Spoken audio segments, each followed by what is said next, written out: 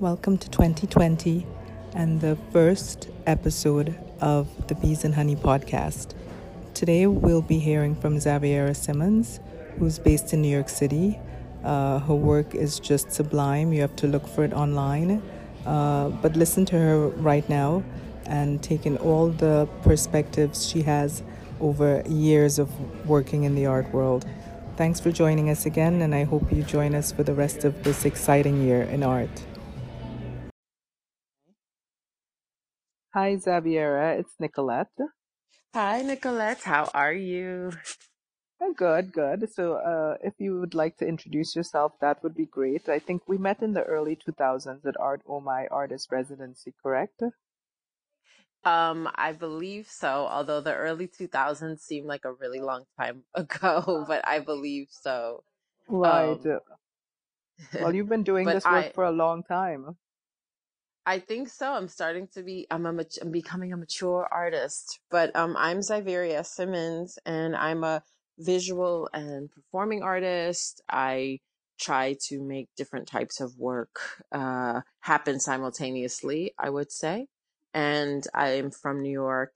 I am an American on all sides of my lineage until you get to like 400 years ago when this, or plus when this country was founded. And I currently am a visiting lecturer and at Harvard, and I am really happy to be here. Well, tell us about Harvard, actually, because I don't know much about their their art program over there. Can you tell me a little bit about that, how that works? Sure, sure. So I,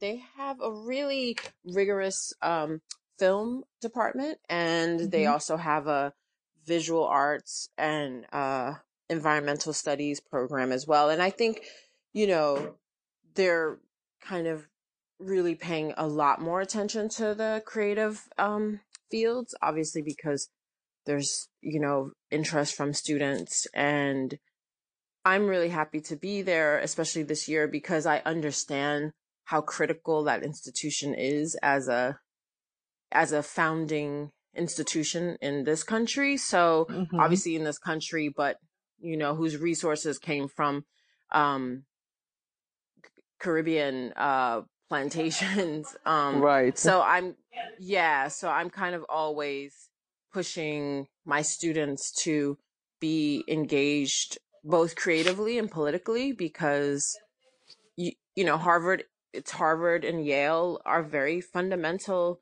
in our political atmosphere. So I'm interested in my students understanding that the people that move our world are tied to this institution. So while they're getting an education at Harvard in art, they're also going to get an education in the political because it's a foundational space. Absolutely. I really sometimes I'm talking a lot of crap about how things run in America, but indeed we should be grateful to be able to have the ability to say something politically with our art. I spoke a couple times to a few Russians, and they don't touch that subject at all because they don't want to be targeted. So it is a bit of a luxury, and I'm grateful that we can address the things in politics and society with art. I agree with you. I mean, it is a luxury, and I think it's a luxury that we, as a collective group of citizens, take for granted because, you know, this country, we have to advocate. I don't think we realize how much you have to actually advocate for what happens inside of this country in particular. Mm-hmm. I think we think it's kind of running on autopilot, but the United Mm-hmm. States government has 80,000 offices, right? So Mm-hmm. it's helping to run how we live. And I Mm-hmm. think it's up to our citizenry to really understand that we have to kind of advocate in different Mm-hmm. ways on a regular basis so that we can continue to have these freedoms, because these freedoms, while they are here, Mm-hmm. um, they're also, under threat of being stripped away in different ways. And we also understand that we live in a very intense, there's a lot of guns here. So that freedom of speech Mm-hmm. is tied to us advocating, uh, for other things so that we can continue to have that freedom in different circles. Right. And I mean, the idea of funding from the government being continually chipped away perhaps points to the fact that they don't really value art as a vehicle to promote any political cause that happens to be in office at the time, I guess. You Uh, mean in the United States? like the NEA or whatever it's called. Yeah, in the US. This year in the then the NEA has received, more funding, but the critical thing about the United States that I think that we tend to forget is that while we do have like working governments and with all Mm-hmm. of these offices, what we don't Mm-hmm. have is secure social services. Mm-hmm. So you can exercise your freedom of speech here, but it Mm-hmm. comes with the threat of being fired or, a lawsuit or all these kinds of things. And then you have no social back, you have no kind of, you don't have the best social welfare Yes. system for a country of this size and of this Economic military might stature. and Yeah. yeah, and economic stature. So it's Mm-hmm. it's complicated, that freedom of speech, because it's to really exercise it, you need to have more resources to feel comfortable that you might not receive resources if you do take a stand politically, whether it be Right. as an artist or as an educator or as a curator or writer. Correct. Yes. Well, what's your take, talking about resources? What's your take on the current climate of the increasing monetary value of African American art? I don't know if you've been riding that wave with a bunch of other artists, but uh, how do you feel about that focus in the market right now? I mean, I think obviously it's something, that should be happening, but it's something that has to continue to be happening. I think that, you know, African Americans, which includes a lot of different types of cultures and people, make up, 14% of the population. And Mm-hmm. we should have that same kind of equal resources comparatively, plus then some if you go into the lineage and historically what has happened to us, on especially on this soil over Mm-hmm. generations. Like, Mm-hmm. it's just due. I mean, there's my generation, then there's, Lorna Simpson and Carrie Mae Weems, and Mm-hmm. you go on and on, Norman Lewis, you go back, I mean, all of this, Mm-hmm. people have been paving the way regardless of income. And now here we are, where a lot of us are receiving the visual acclaim, and some of us are receiving the financial uh compensation. Benefits. I mean, Right. yeah, benefit. It's complicated because I think that people use blackness as Mm-hmm. because blackness is the foundational quote unquote cool. So they use Right. blackness for all kinds of things that don't equal our stature in society when you look at the statistics and data of how we live and how we actually as a group live and exist. But it's really important that we are compensated for our intellectual capabilities, because we've been disenfranchised for so long historically in this country, especially, that, Yes. you know, I mean, and the thing about Black Americans in particular is that we are usually carrying more than just ourselves, whereas white artists oftentimes have, family resources, all kinds of inheritances, and Mm-hmm. that doesn't happen with us. We are like, it's, the first time we're making this kind of a living, Mm-hmm. to be able, and because of that, we're supporting whole families, or we're supporting communities. I mean, it goes Mm-hmm. deep. So it's the time. Mm-hmm. The time is now, and it's got to continue. And then we've got to advocate for other groups to also receive, their due, Mm-hmm. because it's part of the cultural conversation. This is a cultural exchange. It's how we create culture, and we need to be compensated for our intellectual rigor, Right. which is the foundation of how this country moves.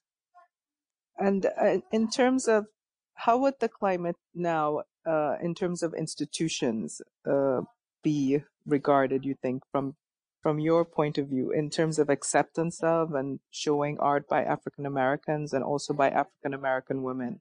I mean, it's the cool thing, but do you think it's going to last? I mean, there are 40 million Black American people here in this country of, like I said, of various different, or 40 million families, I think, Mm-hmm. of different, you know, strands. I mean, Mm-hmm. we're not monolithic. I mean, there's some of us who've been here for generations and some who have assimilated into the culture over time, whatever that is. Mm-hmm.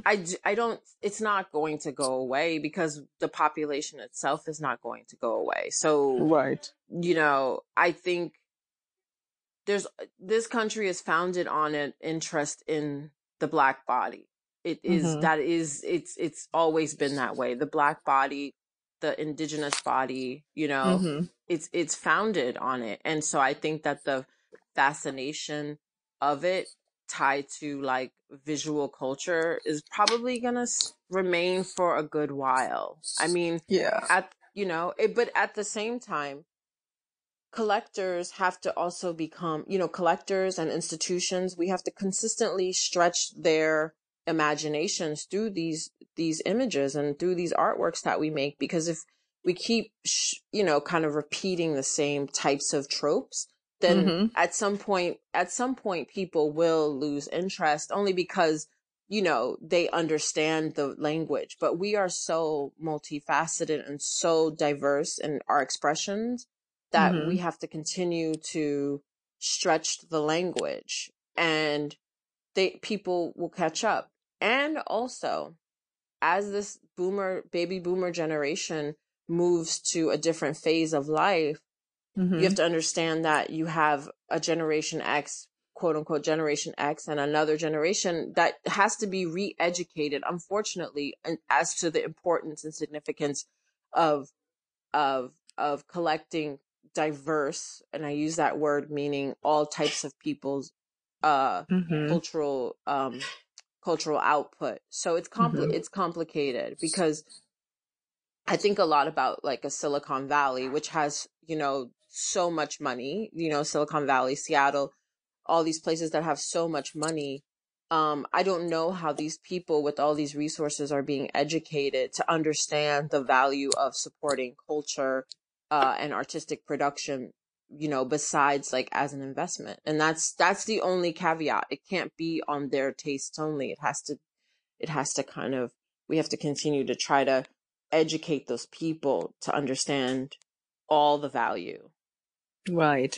Well, I think we spoke a lot about what's happening outside. Now I'm going to pull back the lens and ask you a little bit about your practice. Can you describe your work, how it's developed, or what are you working on, and maybe move backwards?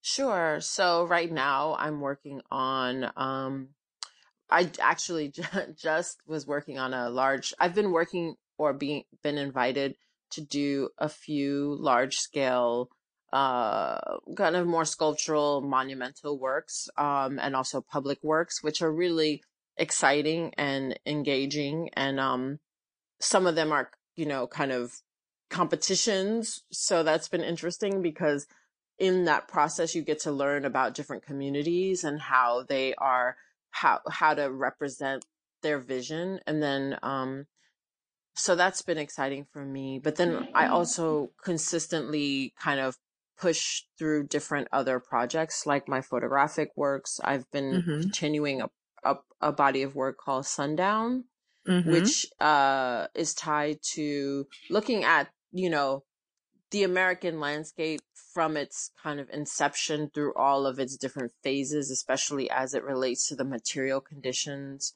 of primarily, you know, white people, descendants of chattel slavery, and, First Nations people, and branching out. So it's kind of a long conversation that I'm having with photography and with, history and research. And then, um, Yeah, I've I been like that. I like that. I like those photographs. I like how you look in them, and I like what they're saying. But I'm sorry, continue. I didn't mean to interrupt. no, no, No, no, no problem.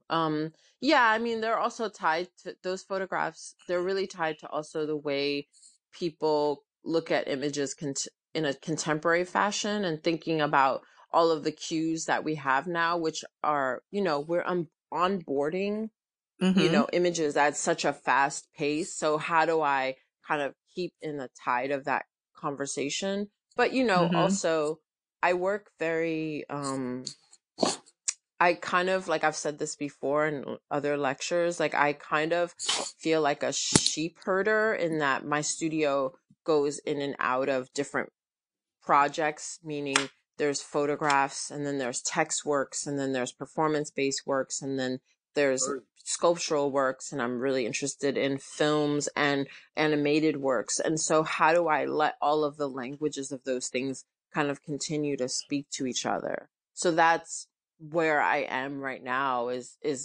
making sure that I give attention to the forms that I want to work through, and Mm-hmm. also continue to shepherd or like foster some of the steady beats, like my indexes, like my sundown series, like my text works, and then invite new forms in, like animation, which has really been exciting for me because um it's so different from what I've traditionally done, and it's also so freeing because it's not a traditional figure. And you can have these figures do things that it's hard to get human bodies to do, like Yeah. push rocks up a hill and then let the Mm-hmm. rock fall on you. It's much more metaphorical, and I really appreciate that process. So that's Well, something I've been really excited about. well, tell us, you said it's different from what you worked on in the past. So tell us how you got to this point. Like, how did you start out and how did the work evolve to this point? So I started out as a photographer straight away. I mean, I've basically been, I would say, looking back, over the past 40 years that I've been on the planet, I would say that I've pretty much been an artist my whole life, and I was never really discouraged to not be an artist. I was always encouraged to do that which I want to do, and I've also been independent of the resources of my family for a really, like, since I was like 16 or 17. So I've Mm-hmm. been on my own for a long time. I've worked to put myself through different colleges and graduate programs and all these things. And funny enough, I was a waitress for a while and also a photographer's assistant, fashion photographer's assistant. And I feel like those skills actually helped me to understand how to multitask, which is probably why I do the work that I do, because I learned how to juggle many different types of um, things so that a situation could run smoothly. Yeah. And and and then that led me to DJing, which is how a lot of people knew me when I first started making artwork, and that led me Mm-hmm. into, but I was going to school at Mm-hmm. Bard, and that's what led me to studying photography and theater, and that's what led to understanding photography from an art historical lens, which um, History. it's not a Yeah. long history, Mm-hmm. photography. And Mm-hmm. then from there, it's just spiraled out. I mean, as my interest in thinking about other artists and their influence and then social histories has spiraled out, so has my interest in using different materials and other mediums so that I could basically have conversations with different artists inside of my studio space. Uh, and that's kind of how it has worked. I'm very attached to um, art history and social histories, and I think that those two things are my anchors above all else. Yes, yes. You see that a lot in the work. So what is the next thing for you? Like, when are you showing next, or with who are you showing next? Where are you showing next? I have a show opening next month at there's this with NYU. They have a curatorial institute, and I Mm-hmm. am going to be showing at their the curatorial institute space, which is on the upper. East Side, I believe, at it's the Duke House. So that's coming Okay. up in February. Mm-hmm. And then I'm doing a large scale public work in Miami at the African Heritage Cultural Center, Arts Center in Lincoln, or in Liberty City. So that's Mm-hmm. coming up. And then Okay. I am producing new video works and an installation for an exhibition in Norway. And then I have um, photographic works showing kind of all over. And uh, I have a show up at SF MoMA right now, a large scale painting. Wow, that And sounds cool. uh, yeah, and of course I have to give a shout out to Micheline Thomas, who curated me in her exhibition Better Days at the Perez Art Museum. No, no, no, no. Mm-hmm. Let me just, can we please cut that out? Okay. I have to give it out a shout out to Micheline, who um has an exhibition up at the Bass Museum, Mm-hmm. and she curated me in that exhibition called Better Days.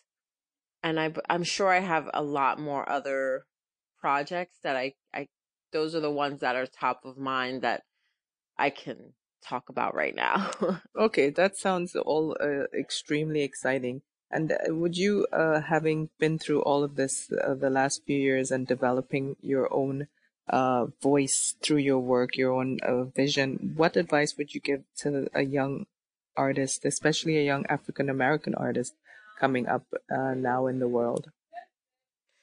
I would I mean I would say my number one advice is give as much to the craft as you can. So when I say that, I mean financially, I mean also really think about the move to New York, right? Or the move to a major metropolitan area. Because what happens is people all want to be in these major cities at the sacrifice of their practice. And Mm-hmm. I think that we're at a point where you can actually live outside of New York or outside of Mm-hmm. LA and Mm-hmm. produce work and be in communication with artists that you love who are like Mm-hmm. easily accessible via DM or whatever, and Mm-hmm. also institutions. And I think that, you know, as a younger person, it's really important to push your studio practice beyond itself. Like, and that means, that may mean staying, you know, wherever you are that you can financially afford without having to take on other jobs so that you can actually produce the artwork, you know, Yeah. and then as you mature, you continue to uh start to come to these cities if you feel like, you know, I need to see the work, you know, I need to, you know, engage with people. But I think that it's a slow process. And I also think, please, like Instagram, Facebook, all these things are fabulous for like a minute, but like the majority of your work should, the majority of your time, unless you are that type of artist, should not be spent posting about your daily activities, but should be spent in the studio actually producing work and engaging with other artists in your community and forming, you know, conversations with them. And also young people learn the history. Like this is not just coming out of a vacuum. This is a long lineage that we have to pay respect to, you know, are the people who've come before us and also the people who we're working side by side with. So I think there's many different things, but the number one for me is to give to the work. You have to be willing to love that work as much as you love like a family member or like a pet or whatever. It's critical. It cannot be neglected financially or emotionally. It needs to be tended to like any other living, breathing Organism. object, organism. Yes. Yeah. Yeah. Well, I think that is the best I've heard of advice for a young person in America or outside recently. I mean, the Oh, idea of being able to work outside and not come here and be, like you said, beat down by the economic necessities of living here. It's really freeing.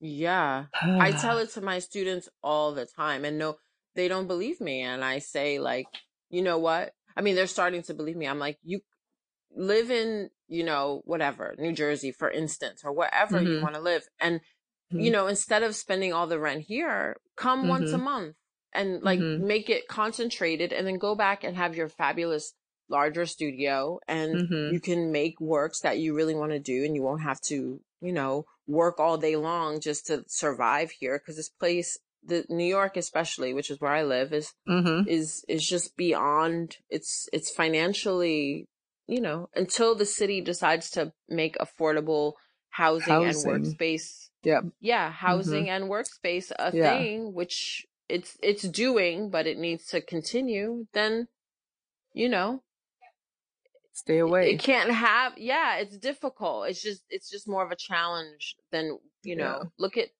beautiful artists like Henry Taylor, who's been at it for generations. And he doesn't live in New York. He lives in Mhm. LA, and he doesn't live in like that central, you know what I mean? He's cultivated his craft over time, and and Yes. and not to follow a trend, but to because he loves to make the work that he does. Yes. Well, thank you, Xaviera, for taking the time to speak to us today, and I wish you all the best. Hopefully, I'll see you soon. Thank you so much, and congratulations on all that you have going on. Thanks. Yeah, it's all good. I think 2020 is the year we'll all remember as sun's starting to rise in everyone's life. Yes, yes, yes. We hope in Uh, more ways than we can than even one. say. Yeah. All right. Well, I'll say bye now. Bye. Okay. Bye. Bye. Join us next week for an interview with artist Hannes Bend. Hannes is a very special artist. He's doing work really close to my heart. Artists like him basically transforming the world one person at a time from the inside out. Join us then to learn more about his wonderful practice.